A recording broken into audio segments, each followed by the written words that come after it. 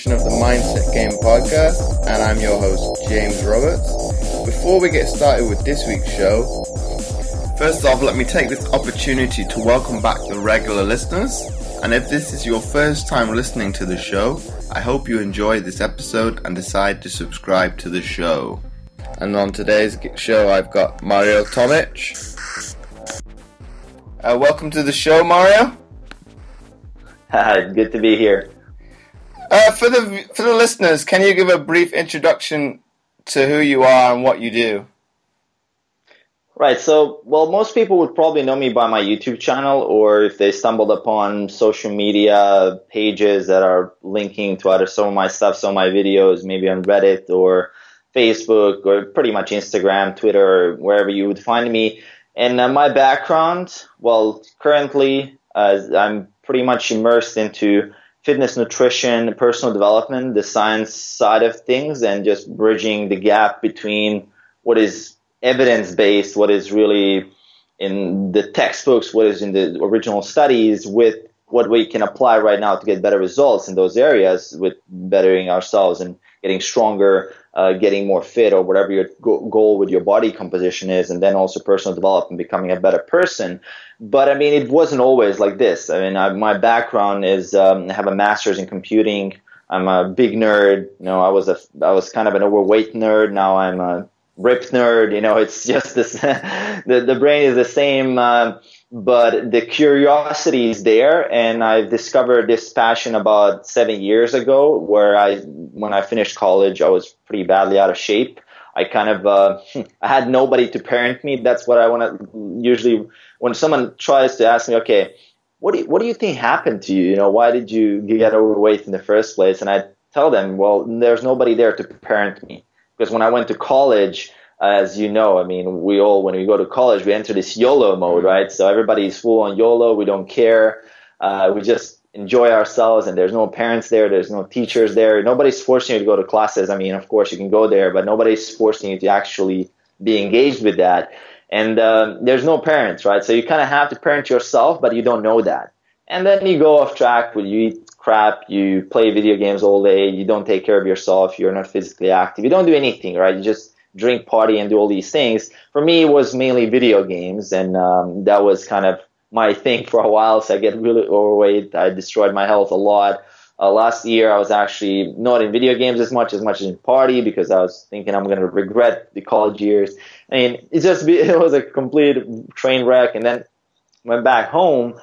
I felt like, damn, you know, man, like I need to get my shit together. You know, I have to put my life together. And I got a job. I mean, first I waited for that job for a whole year for that job to happen. I was applying, and that's kind of where I guess my first dream got crushed, because I got this master's degree in computing, which is obviously really hard to get. You know, I had to study like all the statistics, math, and all this crap that I call crap, but it's actually very, very useful skills if you're really passionate about it.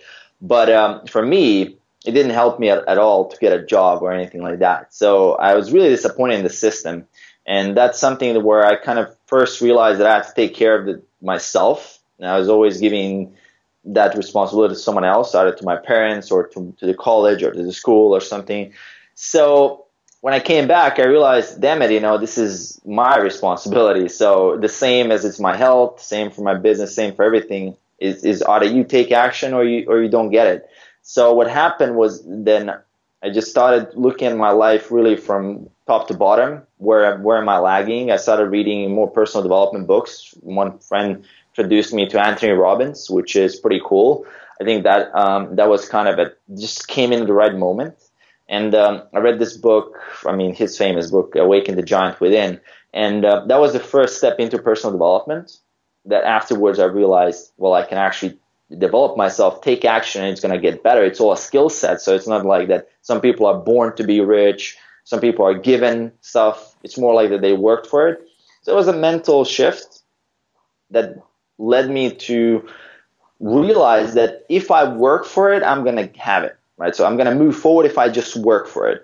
And that was a huge thing, because before that I was thinking it's someone else's fault, number one. So I'm a victim. So I'm always a victim and I can't change anything. So it's kind of going from hopelessness to, okay, if I just work hard enough, I'll be able to change. And then I started, number one, I looked at all my areas of my life, like it was all kind of a mess, and I figured health was one thing that I really had the opportunity to improve first, because what you eat on a day-to-day basis is under your control to some extent. The job and that wasn't really under my control because I had no skills that I could monetize, but I know how to eat food. I just don't know what to eat.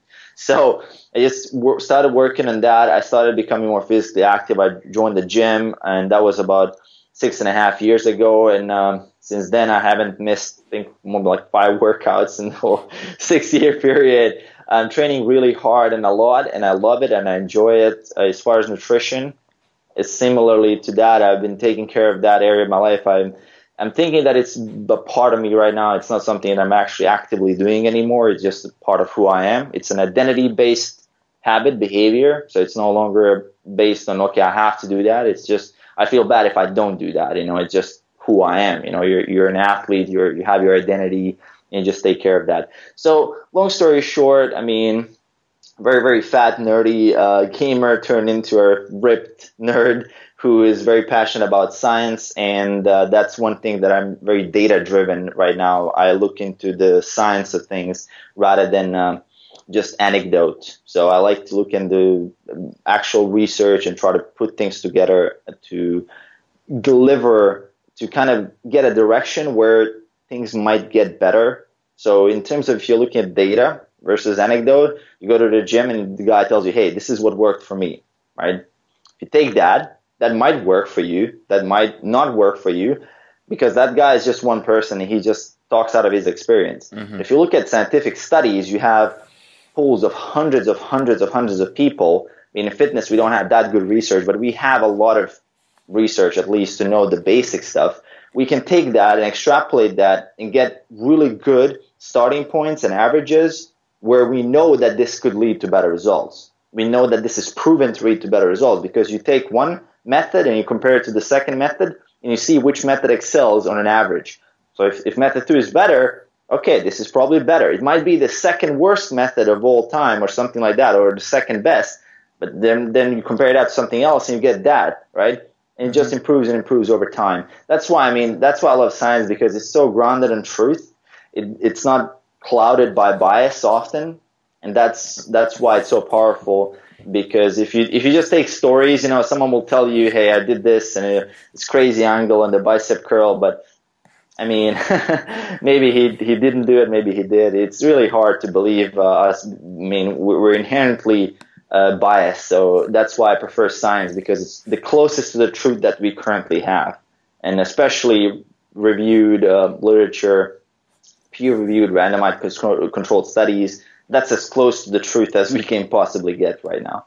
So yeah, that was like a little bit of a longer intro, but yeah, it is important to point out from what kind of context I'm coming from when I give you any kind of information. It's based mainly on a variety of studies or reviews, mainly, not just individual studies, but more reviews.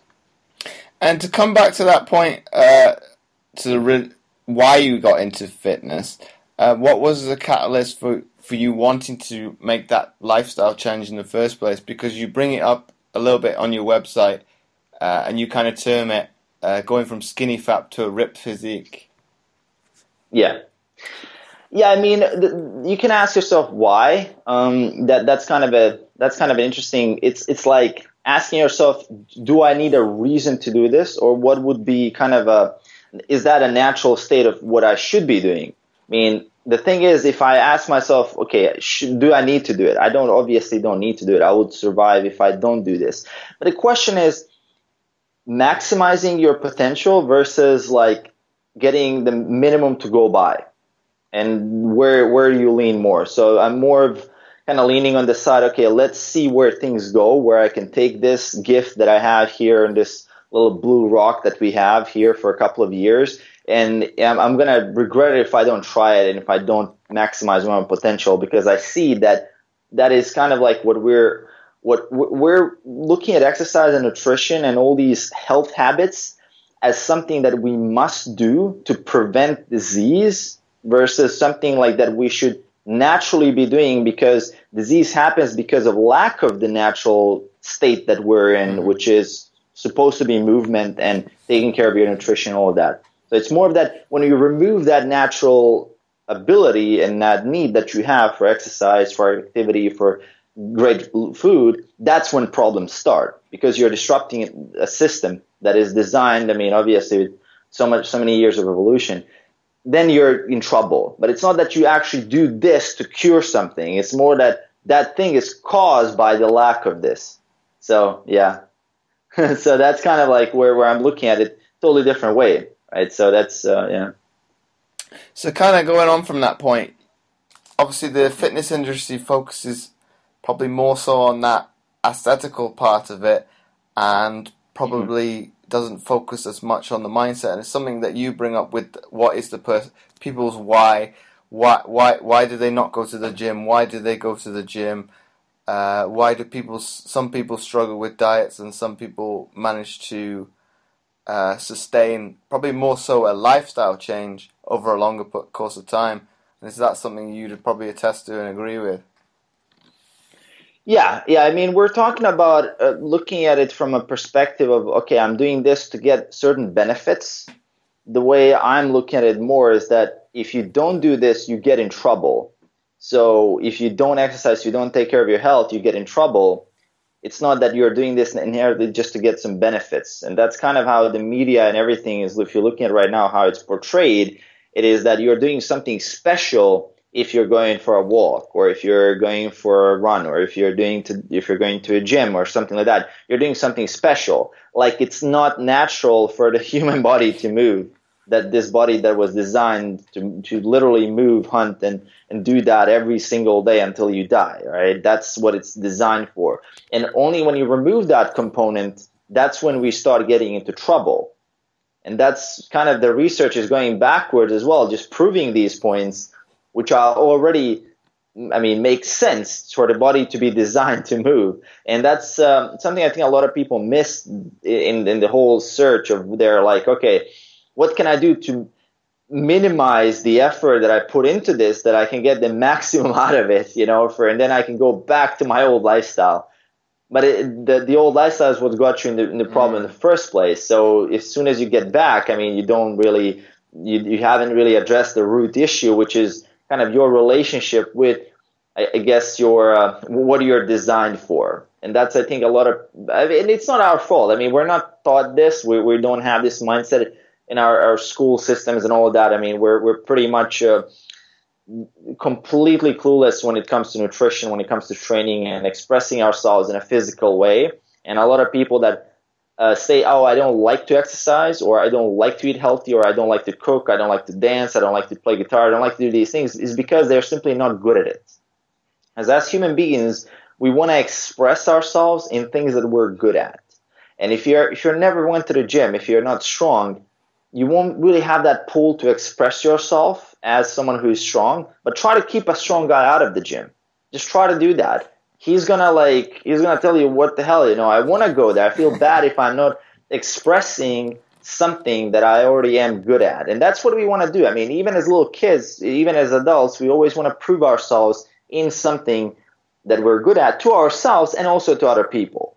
And that's one part of it. It's not the only part of motivation, but it's a big part where we have to understand that this doesn't come, you can't necessarily know if you like something or not before you get good at it. And funny enough, if you get good at it, you're probably going to be very, very passionate about it. And that's one reason I always like to joke, why I don't like dancing is because I suck at dancing. It's not because dancing, I'm not a dancer. It's just because I don't have the skill set in that particular area that makes me uncomfortable. So I'm not very motivated to do it.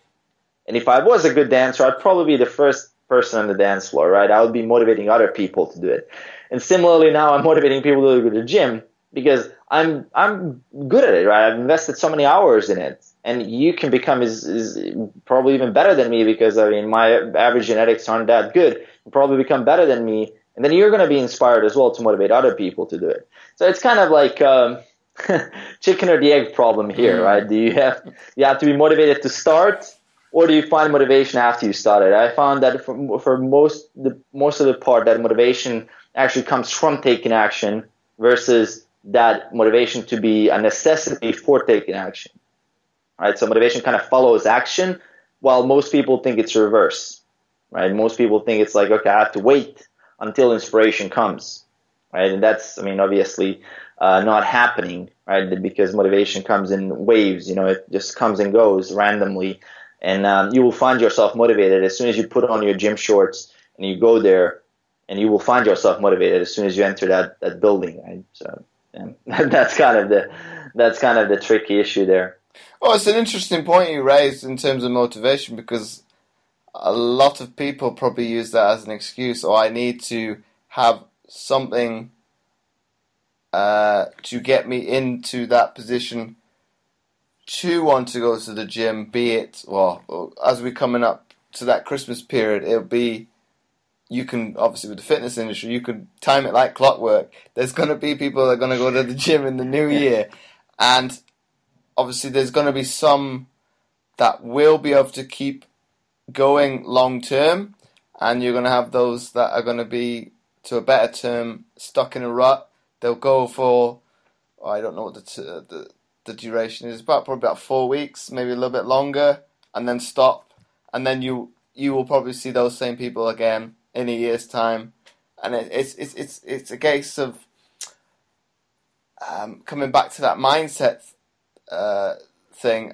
It's for them to maybe have short-term goals before coming to that New Year's resolution of I want to lose weight and go to the gym because of that, as opposed to probably it's more of an unrealistic goal for them to say, well, I'm going to go to the gym at Christmas to lose weight, and they're not able to sustain it, and then they're just in that vicious circle year after year after year, and kind of similar sense with people with the yo-yo dieting. Obviously, they can't get off that loosely termed the merry-go-round. They're just stuck on that, and they just can't find a way of getting off.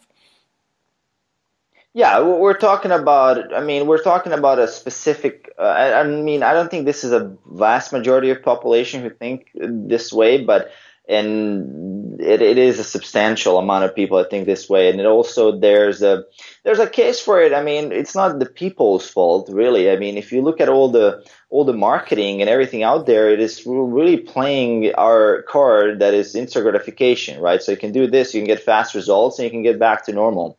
And a lot of marketing is tailored toward that, and that is mismanaging people's expectations, because now if you think that you can just juice cleanse for 3 weeks and get 40 pounds off, why would you want to do a lifestyle change that someone else is saying, hey, this is going to take you a couple of years to fix? Why would you do that if the juice cleanse person who has a marketing guy hired and a whole team of people marketing it to you saying that you can do it in 3 weeks?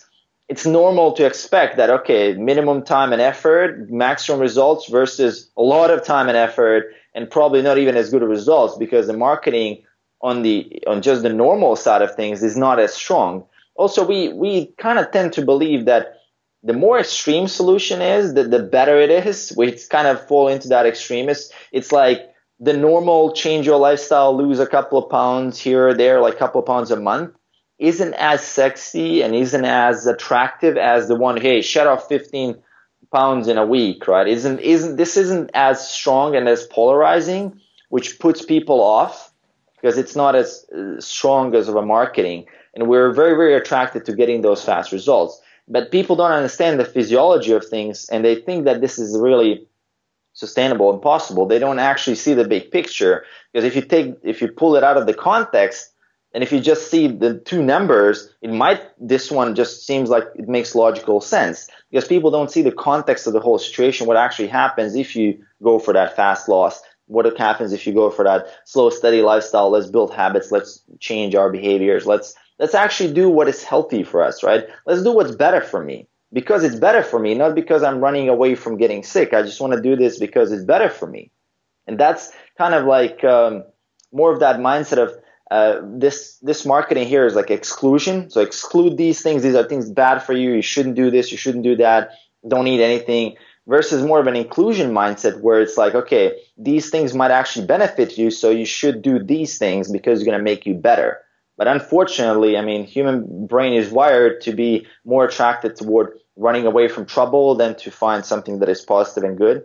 So that's why a lot of people are not really even motivated to start, because they're in between. They're not in a bad position, but they're also not in a good position. They're kind of in between. So you're kind of just at that point where you don't need to put in that much effort. Just at that little point where it's not urgent to do it, but it's also not urgent not to do it. It's kind of just in between. So that's where most people are stuck. So there's not a lot of education and knowledge out there that is really promoting why you should do this lifestyle. Like what is the benefit, right? Mm-hmm.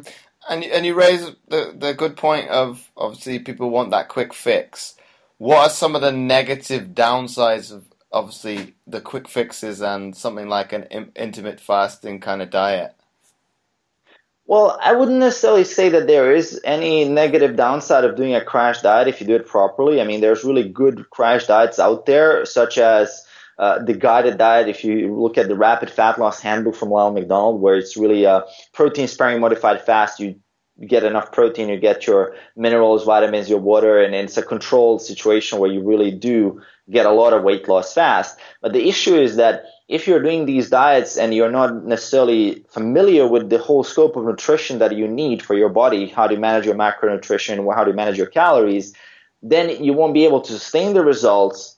And that leads to eventually to disappointment, lack of self-efficacy, and weight regain, because now you're looking at it as a short-term thing, right? You're looking at something that, okay, if I lose this weight, I can go back to something that was before. But as soon as you go back, I mean, the same thing that led to weight gain, it's going to regain all of the weight and you're not going to move forward. So it's kind of like not accepting the fact that things need to change, right? Things need to change. What you did before led to this. If you want a different outcome, something else needs to be done. And that's it, right? There's nothing wrong with intermittent fasting, with fasting.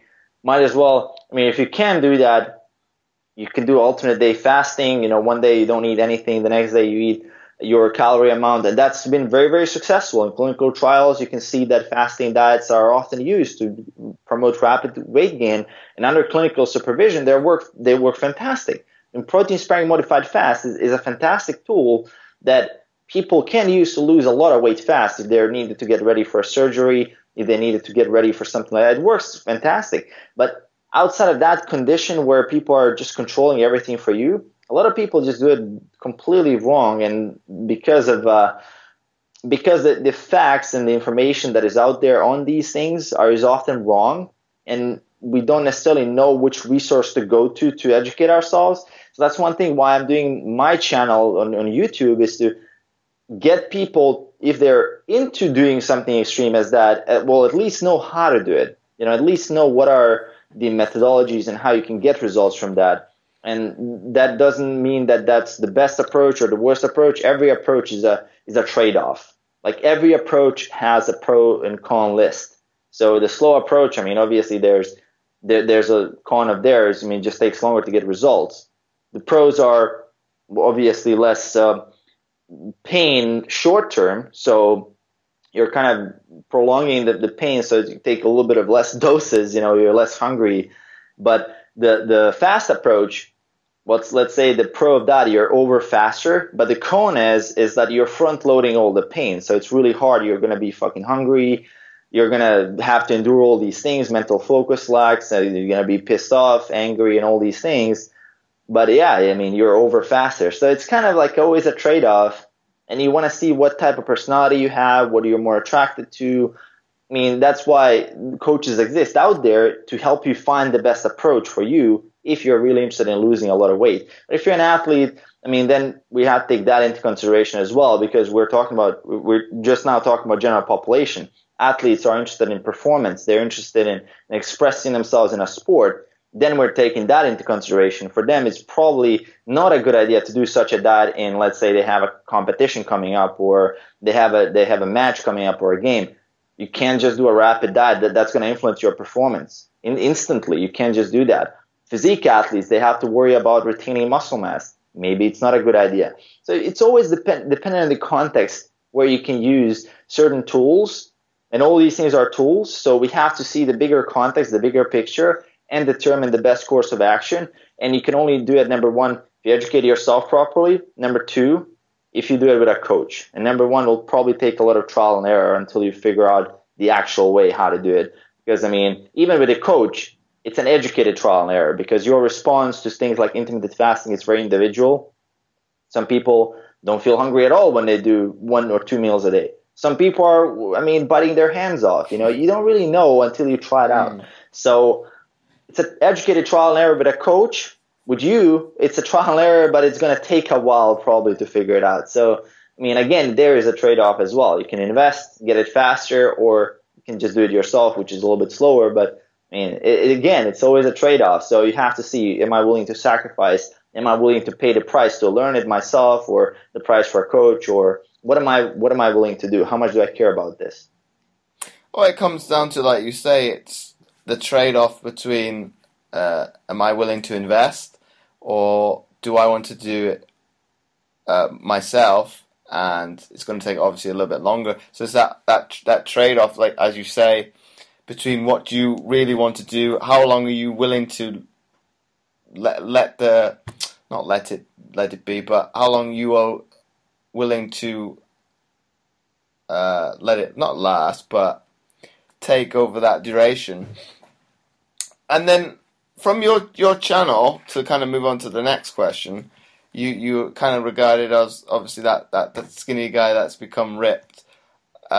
What did you do to get ripped in the first place? And I think you brought up a video how to get to 6% body fat.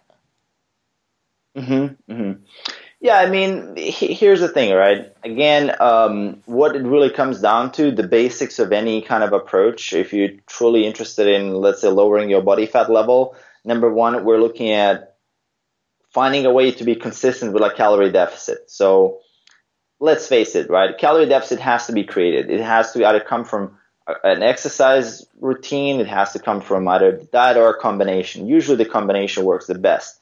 Then we're looking at the proper macronutrient composition of the diet. So we're looking at higher protein if your goal is really physique related.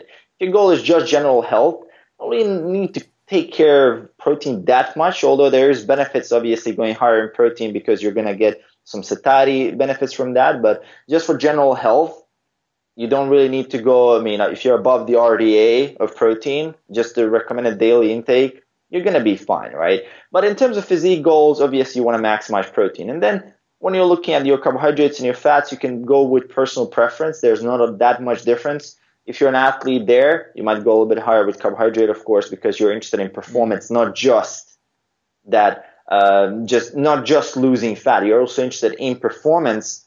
And if you're a physique athlete, that performance will lead to more muscle retention, which is obviously the priority on a diet, is to minimize body fat and maximize muscle retention, or even building muscle if you're someone who is in that position, like a beginner or someone who's coming from a layoff or training or something like that. So we're talking about the basics. And one thing that is really clear so far is that it's not necessarily about finding that specific diet and focused on the specific methods of that diet.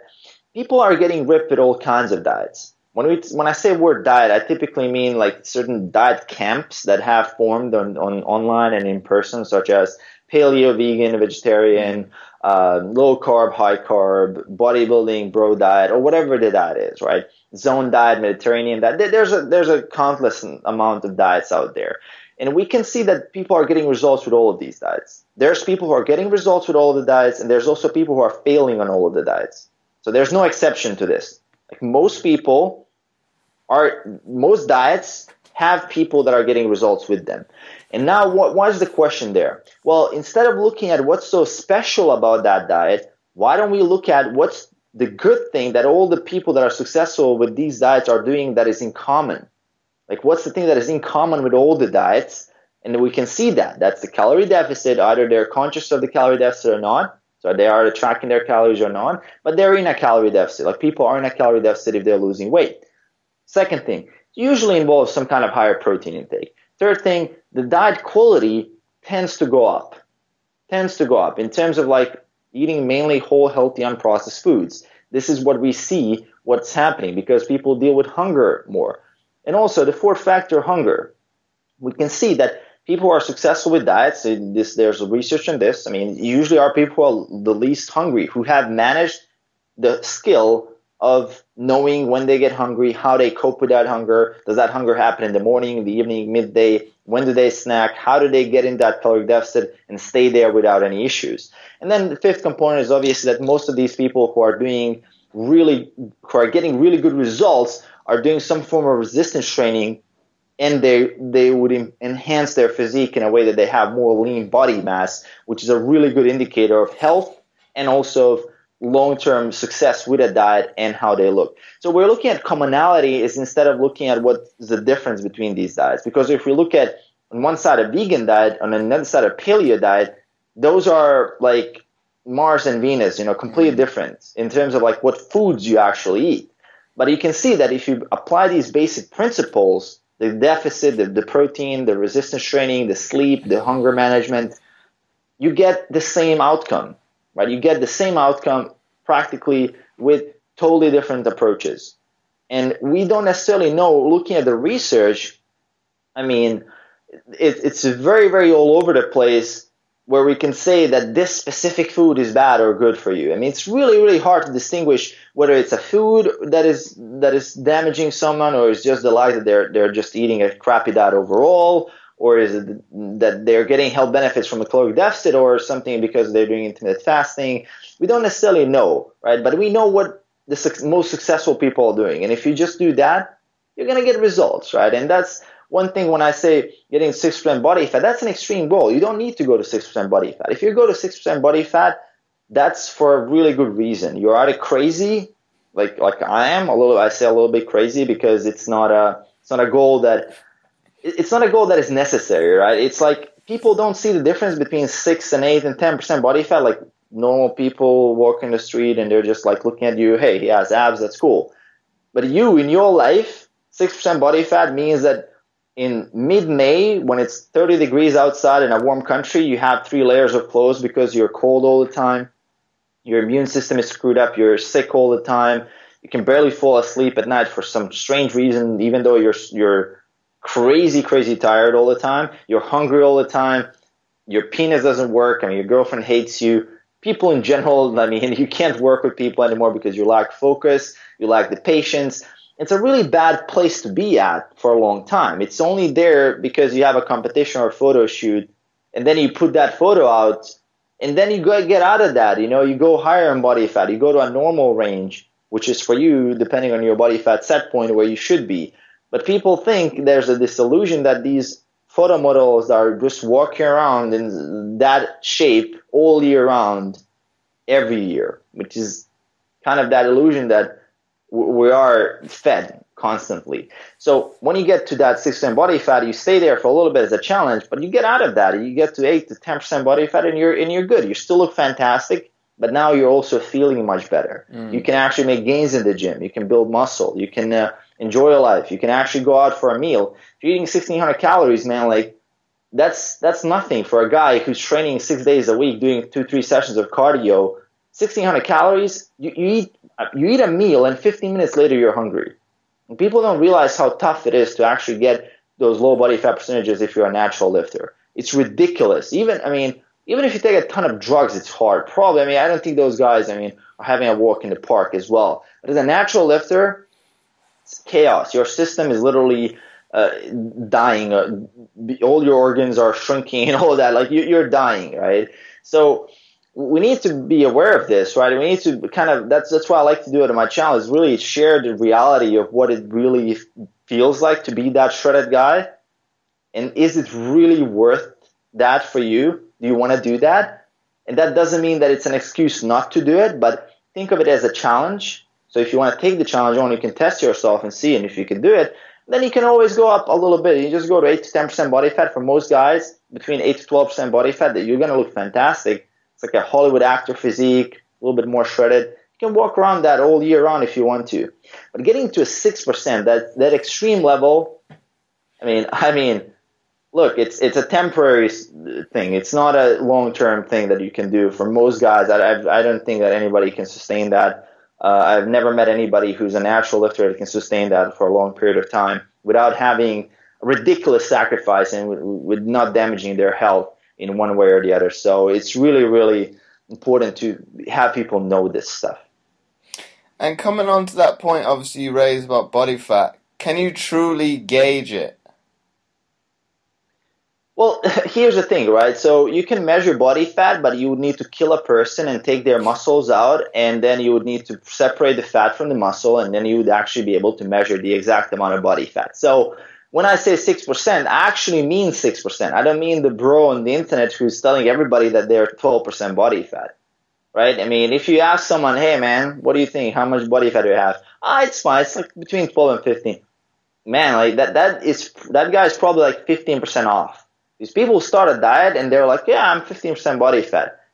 They're cutting in a deficit for 26 weeks and they're nowhere near abs. You obviously haven't started at 15% body fat, right? Because even if you take something like a DEXA scan, that's probably about 7-8% off in some cases, right? I mean, it's very skewed data.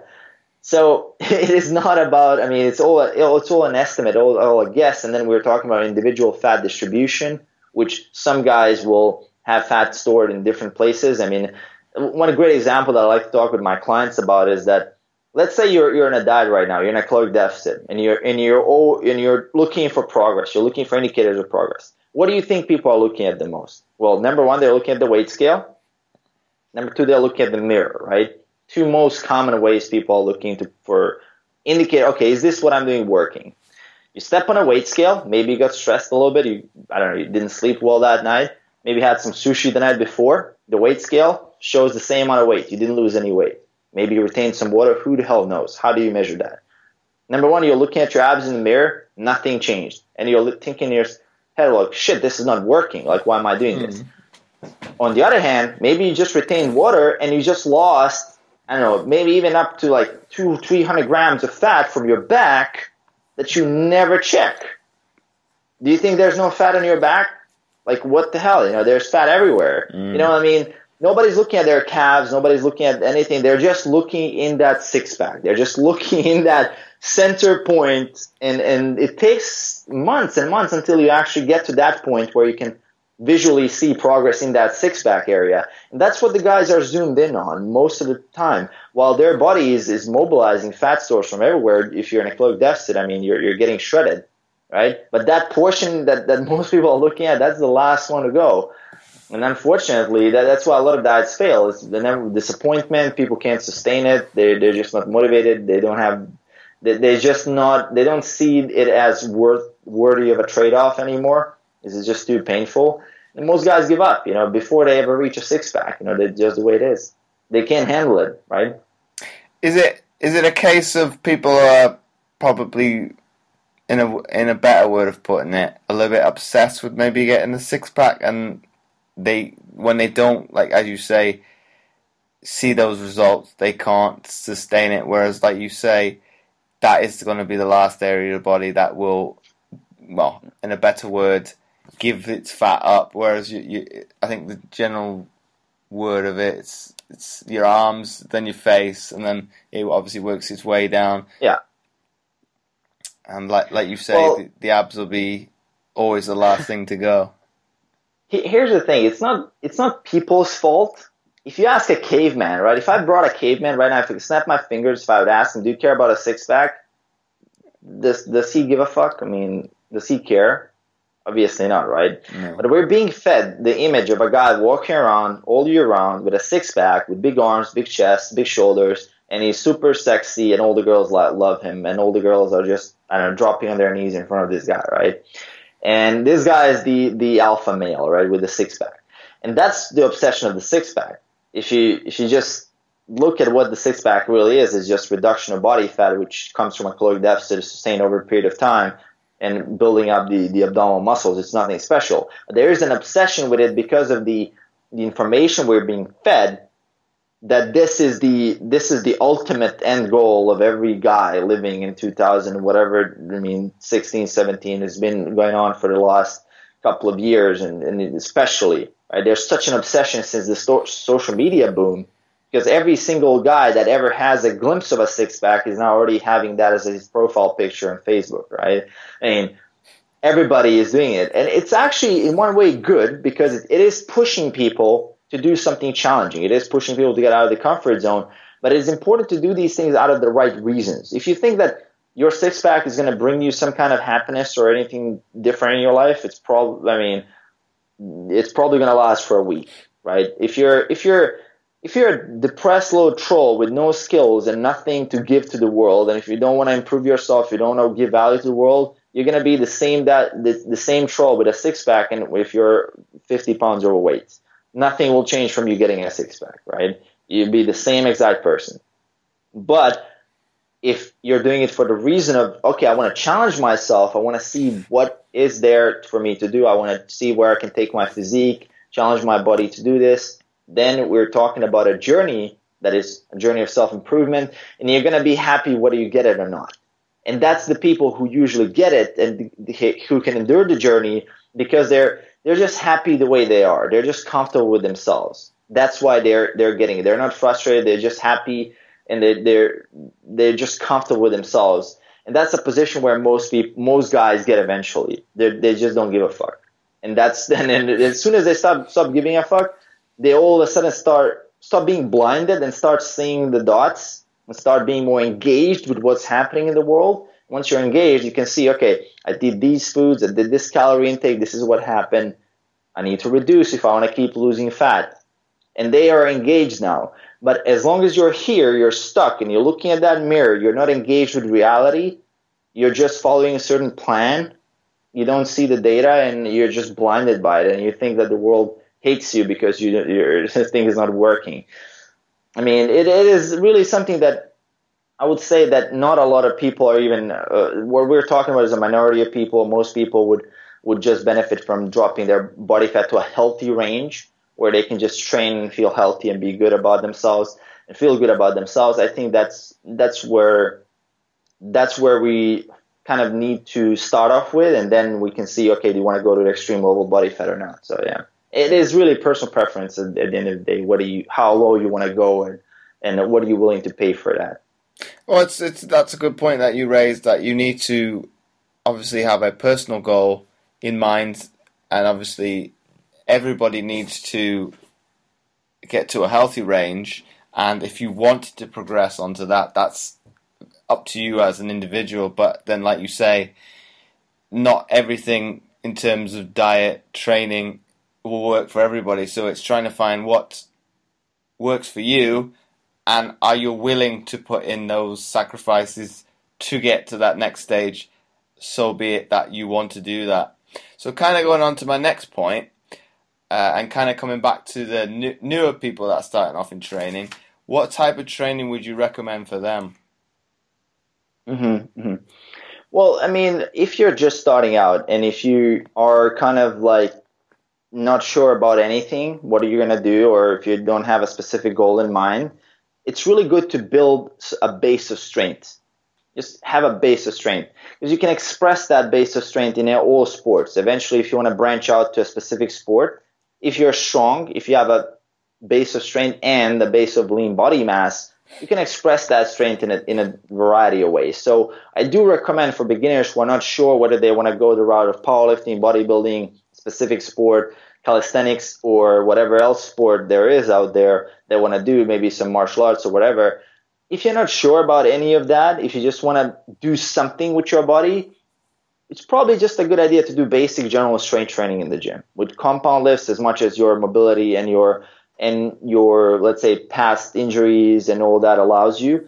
And if you build that base strength and that base lean body mass, because lean body mass is even more important here because strength is skill related, lean body mass is kind of there as a potential for expressing your strength in different ways. If you build up your lean body mass, if you reduce your body fat percentage to a normal range, if you are taking care of your diet, if you're eating mainly whole, healthy, unprocessed foods, if you build up all these healthy habits, then you can express that strength. After a year of general strength training, you can express that strength in any other sport you want, right? You can take on basketball as an extra. You can do all these things. But have basic strength with compound movements. Have some form of compound lifts that are doing their job, which is basically hitting everything at once. You know, that's the benefit of a compound lift, is just hitting everything at once. So instead of doing 16 isolation movements, you can just squat once or deadlift once or bench press even. and you're going to replace a whole number of movements in just one go. It's not as efficient for some targeted muscle groups and some specific things, but it is going to hit everything. It's going to disrupt homeostasis the most, and you're going to get the best bang for your buck for that. And in terms of growth as a beginner, that's most likely you want to keep it simple, focus on the core 6-7 movements, what you can do, like pull-ups, chin-ups, bench pressing, squatting, deadlifting, Romanian deadlifting, whatever variation you want to do that. Focus on those core lifts, master those, like some pressing over your head. Master that, build up the lean body mass, focus on mastering habits. If you then want to switch over to something else, go for it.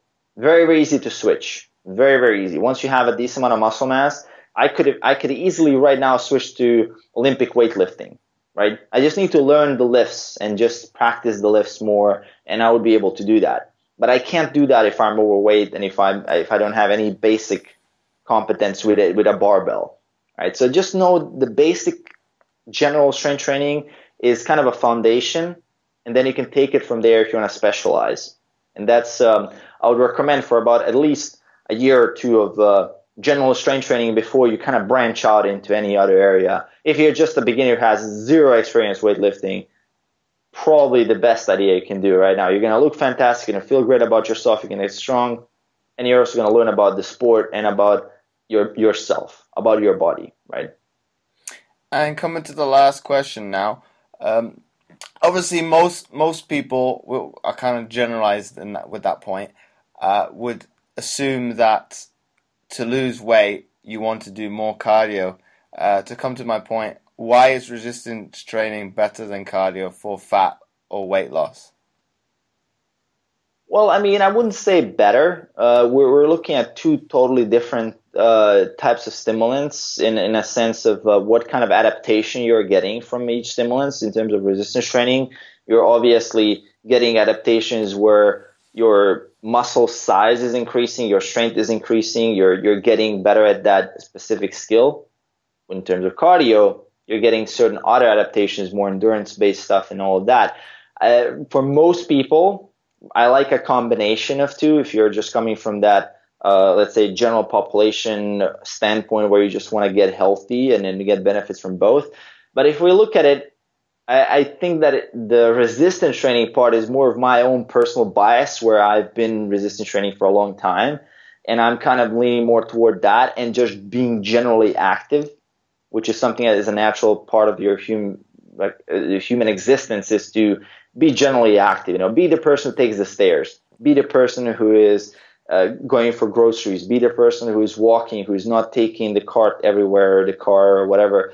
Be the person who's carrying the groceries, right? Be the person who's active. That's going to kind of take care of the activity in terms of the deficit, a little bit of an extra deficit to lose weight. The majority of the deficit, about 70%, should come from the diet anyway. But then the resistance training is there to really make sure that most of that loss of weight is coming from body fat. So we don't necessarily want to reduce muscle mass. I mean, unless you're in an ultra marathon or something like that, there's really no point in reducing your lean body mass, your muscle mass. There's really no point in that. So, or if you're, let's say, an athlete in a class, there is some sport that is not related to muscle size, but in most sports, having a decent amount of muscle mass is helpful. I think overly focusing on either one, I mean, if I had to just pick one, I would go with resistance training in general, being active in your lifestyle. But if I had to do cardio, I'd probably combine that with some resistance training just to make sure that those muscles are still needed by the body, so the body doesn't just get rid of them. And I'm not saying it's going to happen completely, but we can see from a standpoint of looking at what the athlete looks like who's just focused on cardio and what the weight loss looks like afterwards. There's a lot of muscle mass, so you lose a lot more weight, but you don't lose that much body fat as much of it as a percentage of that weight loss. So if I was doing a Biggest Loser show, which is usually an example that people use with this, right? If I was interested in the Biggest Loser, so the goal is to lose weight. The goal is not to lose fat. In the Biggest Loser show, obviously I would put someone on doing 7-8 sessions of cardio a day if I could, right? I would get them to do as much cardio that would lose as much muscle as possible, because I don't want that. I want the weight loss. I don't want just the fat loss. That's why you can win the Biggest Loser show, not just because you're losing fat, but also because you're losing muscle. But if your goal is to look good and have longevity, have the muscle strength, the size, and basically in terms of just looking at long-term indicators of health, lean body mass is one of the key factors there. Resistance training would play a role. Maybe the overall weight loss will be less. That's because you're building muscle, but you're going to get in a much better position to retain that new weight and to look better and feel better and do all these. And your body can handle much more food. You literally are getting a system that is more optimized for movement, which in the end will allow you to, I guess, eat a little bit more as well and just feel much better about yourself, as well as coming back to the factor in the beginning where we said we want to express what we're good at. When you have that muscle mass, you want to express that. You're gonna want to go to the gym. You're gonna want to stay active because you have that asset there that you build up, and you want to express your strength. Compared to cardio, I mean, it is a good habit. It really gives you like those endorphin rushes and all those good things. But it's not as I would say it's not keeping people hooked as much as strength training, especially guys. Guys are really hooked on weight training after they get some base strength. We really love to be strong. As guys, we love to be strong. And I think that's one reason for us men, at least, we're very, very attracted to strength training. And even girls, I would say, a lot of girls, once they figure out that they're not going to get bulky and huge by lifting heavy weights, they're so passionate about it because you get to be stronger. I mean, how cool is that? How cool is being stronger? And that's what keeps people hooked as well. So I think that's one thing we have to know what we're up against when we're doing these things. So it's kind of, again, it is coming down to looking at what approach. I would say a combination of both, but resistance training would be a must. Especially, I mean, for women, if you have a lot of women in your audience, resistance training is the key for minimizing muscle loss, maximizing bone density, which is just becoming worse and worse the more you age. And similarly for men, we're getting in trouble as well there if we don't do any resistance training. So yeah, I think the best combination would be somewhere just a little bit of both if you don't necessarily care about branching into a specific thing like some bodybuilding physique or whatever you want to do. And you touched upon it there like briefly at the end, that misconception for women about bulking. Can you explain a little bit more into a little bit more depth as to why women can't bulk like the case of men?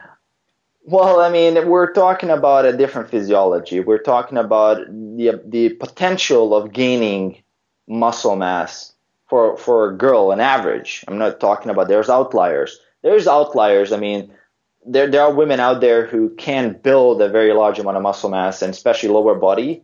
But when we're talking about the general, like the average girl in the gym, number one, she can't even lift that heavy after a while. I mean, it's just the physiology, the hormones and everything. The body is just designed differently compared to a male physique. Even if you put on, let's say in the first year as a guy, you might put on like 25 pounds of weight, right? A girl can put on like 12 if she does everything right. Mm-hmm. So it's already a half. If you put that 12 on a small frame, she's going to look fantastic. And if she reduces her body fat percentage, she's just going to look like a strong girl, right? It's not going to be like this bulky monster, which you get scared of because you saw girls taking drugs and compete in a bodybuilding show, which is a completely different universe, right? We can't compare a physiology that is enhanced with a natural physiology. You don't see natural girls walking around that are just freaks of nature, because most of the muscle mass that the girl will build is probably going to, if she has a decent workout plan, it's probably going to be on her glutes and her a little bit of on her like shoulders, her back. She's going to look fantastic, right? That's where most of the muscle mass will go to, is if she has a good program.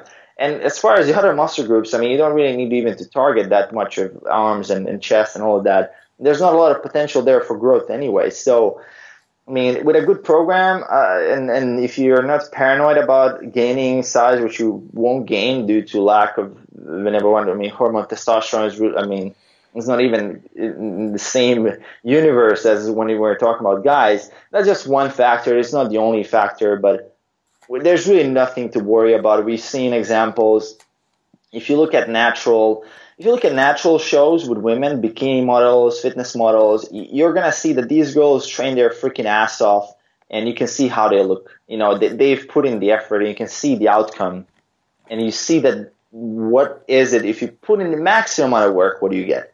So there's really nothing to fear of, and that's kind of like the media again. Cardio is for girls, you know, gym is for guys. You know, this is just complete nonsense. And most of my female clients, they're deadlifting, they're squatting, they're hip thrusting a lot. They're as strong. I mean, some of them are hitting PRs much more than my male clients, right? And I was like, it's crazy, right? Because girls are very, very passionate about their body, and I think in a lot of cases, and depending on the culture, women care much more about their appearance than men, which is really, really, I mean, a motivator for them to work on their physique, especially when we're talking about maximizing their feminine kind of traits and their curves. I think women are, I mean, fantastic clients in terms of taking care of themselves. They put in much more effort than guys. Guys tend to go sometimes YOLO mode, and they just don't give a fuck, right? While women, they actually give a fuck. You know, they always look in themselves in the mirror. They have a very good observational and self-awareness of what their body looks like. So they're pretty real when it comes to, okay, what this needs to change. Or for guys, I mean, some guys, you can get them halfway there and they're like, okay, I'm good enough, you know, fuck this, you know, I'm just going to go and do something else, you know, and that happens sometimes, right? Happens sometimes. But there are also, I mean, the type of people that I work with, luckily, I mean, just people that resonate with me the most through my YouTube channel are usually guys, not necessarily interested in competing, but they're guys who are looking to maximize their potential as a human being. So we're already talking about a level of people who is above, let's say, the ego-driven kind of nature where it's just like, okay, I want to get abs to prove that I can do it, or because I've been like, I don't know, I just want to get a girl or something. There are more people who are reading books. There are people who are interested in self-development, and this is just one part of their life. And that's where we're talking about, we're on the same level where we're just enhancing ourselves. We're already good, but let's just become a little bit better, right? Let's just see what our potential can be. And that's, I mean, why I'm really happy and that I get to work with all these great people, is I'm learning from them as well, because they're investing so much in self-development and personal development, which as a coach, I mean, I'm helping them with health, let's say, but all of them, I mean, they have companies and they're CEOs for some of them for decades, and I'm learning from them, right, in that area of their life, and that's just the way that's the way it is, right? So it is what one man can do, another man can do. It's just a matter of fact that I put in more effort into this than they did, and now we're just not. That's the difference, right? There's nothing that I'm doing that someone else can't do. So that's the beauty of coaching as well, and just you resonate with the type of person, I guess, what you are. So that's one really cool thing here that I'm happy with. So once again, thanks. Mario, for taking the time out of your busy schedule and sharing your knowledge. It was Thanks for having me, man. It was a pleasure to talk to you. It took a while to set it up, but it was really good. Well, some insightful things there. Obviously, we had some technical issues, but it is what it is with technology. And if anybody wanted to connect with you via social media, be it through your YouTube channel, I've seen that you've also got Instagram. If they had any further questions to ask you, how would they go about doing that? I'd say the best thing is you can do to kind of get to know the content and what I'm really about, and where you can get the most value is if you just check out the YouTube channel and you check out certain videos, subscribe, see which topics resonate with you the most. And that's where you're going to get a ton of value. I mean, I do daily videos. You're going to find a ton of stuff that you can relate to. Even if you're not super into fitness and nutrition, you might find something that is going to help you become more productive, become more motivated. On the other side, if you're not interested in that, and if you just want hardcore evidence-based fitness and nutrition, you're going to be able to find that as well. So those are the things that I'm passionate about, and I'm simply going deeper and deeper into that on the channel. So that's probably the best way. And aside from that, as you said, Instagram and Facebook are also linked through the YouTube. I think that YouTube is probably going to be the place where you can see how well you resonate with the content, and that's where you're gonna get the most value. So that would be a recommendation. And I generally, I mean, I reply to every single comment I get on YouTube. So if you have a question or something like that, you can always leave a comment on a video, and I read all the comments and I reply to all of them. And it sometimes takes a while, but I just go through it. And because I like to communicate with people, I like to talk with people, because that's inspiring me to make better videos and also to provide as much value as I can. So once again, Mario, thanks again for taking your time out of your day. And like you said, to get any of your content, obviously it's probably better to go to your YouTube channel to look at that and see, as you said, what videos resonate with you. And well, I that's probably how initially I kind of followed you, was obviously for your YouTube channel, and then it was, you made it probably, nutrition and fitness at the best of times can be quite challenging to the general public, because there's so much information that you can get. You could type in anything that you wanted to into Google, and you'd come up with probably hundreds of thousands of results. Yeah. So it's a case of going to a reputable source, isn't it? At the end of the day, and probably finding somebody that you can kind of to a certain extent trust and resonate with. And obviously you bring out daily content, you engage with your followers. So if they say, for example, there isn't something you don't know the answer right there and then, you will go out of your way to find the answer. So it's probably, there's probably that, I won't say that misconception, but a lot of people go to, I think there was this survey I read, I think it was almost 50% go to their friends and family. You're thinking, well, that's not good all the time, because that's their opinion on something, and it might not be the best choice of information. So it's, to kind of come to my point there, it's probably following people that know what they're talking about, as well as being popular, as opposed to, which is probably the culture now in society, people follow people because they are popular and they might not know what they're talking about. Yeah, the social proof issue there is that we're kind of biased to believe what other people believe the most, because it kind of allows us to save energy, because we don't have to make decisions ourselves. We can say, hey, this guy has 50,000, 100,000, 500,000 subscribers. I mean, can't all be wrong, they must be right about it, so let me also do that. And that's, I guess, one final point here is that you want to be questioning stuff, you want to be a critical thinker. And I think that me being a critical thinker is one of the most valuable skills that I have as well, because I don't believe stuff face value. I just don't take stuff for granted. I just like to see what the sources of the information. So even here, what we discussed about, 6 months later, I mean, I could totally be wrong about something. I'll be thinking about, oh, should I said that on that podcast? It was totally off. Maybe I could have said this. And that's normal to experience this. And this is a normal part of being a human being, is to be driven by your current base of knowledge and what you currently available in evidence. That doesn't mean that in the future won't improve and that won't get better. We don't know, right? And that's one part of my channel that I really like to convey to people, is that don't believe everything I say all the time, right? Mm-hmm. Sometimes I might say something that is based on the current evidence that we have and based on my experience, but in the future there might be new evidence that's going to refute that, and I will be the first one making the video and saying, well, shit, guys, I fucked up, let's do it better, and that's completely normal, and I'm improving and bettering myself, and you will also be doing that. So be ready and open-minded for learning, right? Be ready to be wrong.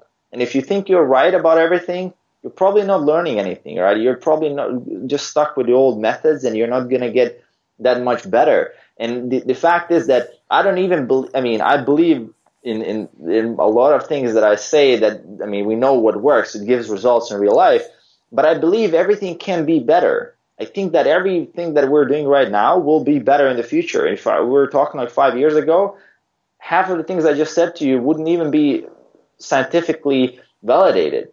right? It would be just a guess, a hypothesis. But today we actually have some evidence behind these things. So 5-10 years from now, we're going to have even more evidence. So we're going to get closer and closer to the truth. The more evidence, research, and funding we get for studies, we're getting better and better. We know a lot more. We know a lot more in terms of like the nutrition side of things, the exercise side of things. We have great researchers who are working on this, and I had a great chance to meet some of them in just earlier this year in Norway, in the UK. I was actually in Bath, UK, on a really good conference. I was in Oslo. I mean, people are working on this, and that's really good for us because we no longer have to just rely on experience. We have studies, and these studies are just getting better and better and better. So what I'm predicting after a while is that we're going to get really, really close to the truth. And we're going to get so close that it won't even matter, because the difference between what we know and what we could potentially know in the future is going to be so minor that now we're almost going to be able to give people that answer that they're looking for, which is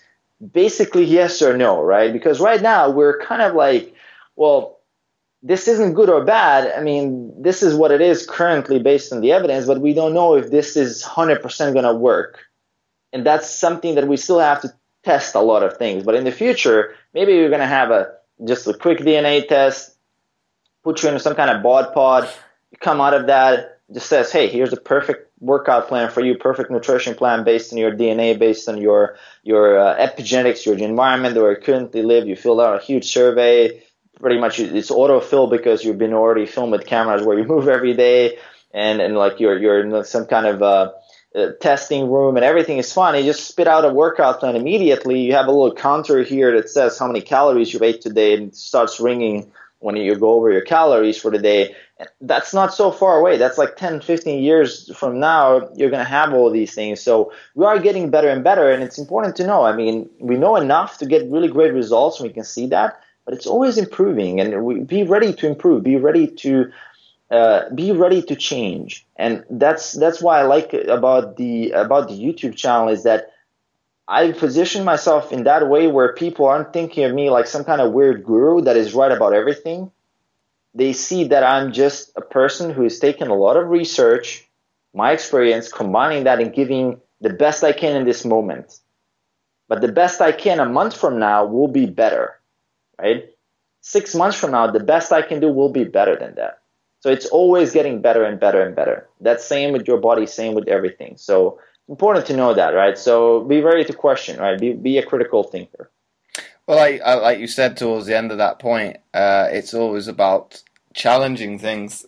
It's nobody is 100% right with what they say. At the end of the day, like you say, what we say today could be completely wrong in the future. Okay, it might be further supported by scientific evidence, but people should obviously challenge things, because at the end of the day, that is yours and ours opinion, and you should have your own opinion as to what you think of something. And obviously, it's probably the case of society has probably gone completely the total different way, obviously, with being PC, and people don't like to challenge things. Okay, oh, you think that, oh, I'll follow that, and in some cases that might not be the right thing. Whereas if you and, say for example, you and I don't agree with something, we'll have a conversation as to why do you think that and I think opposite, and just have a discussion.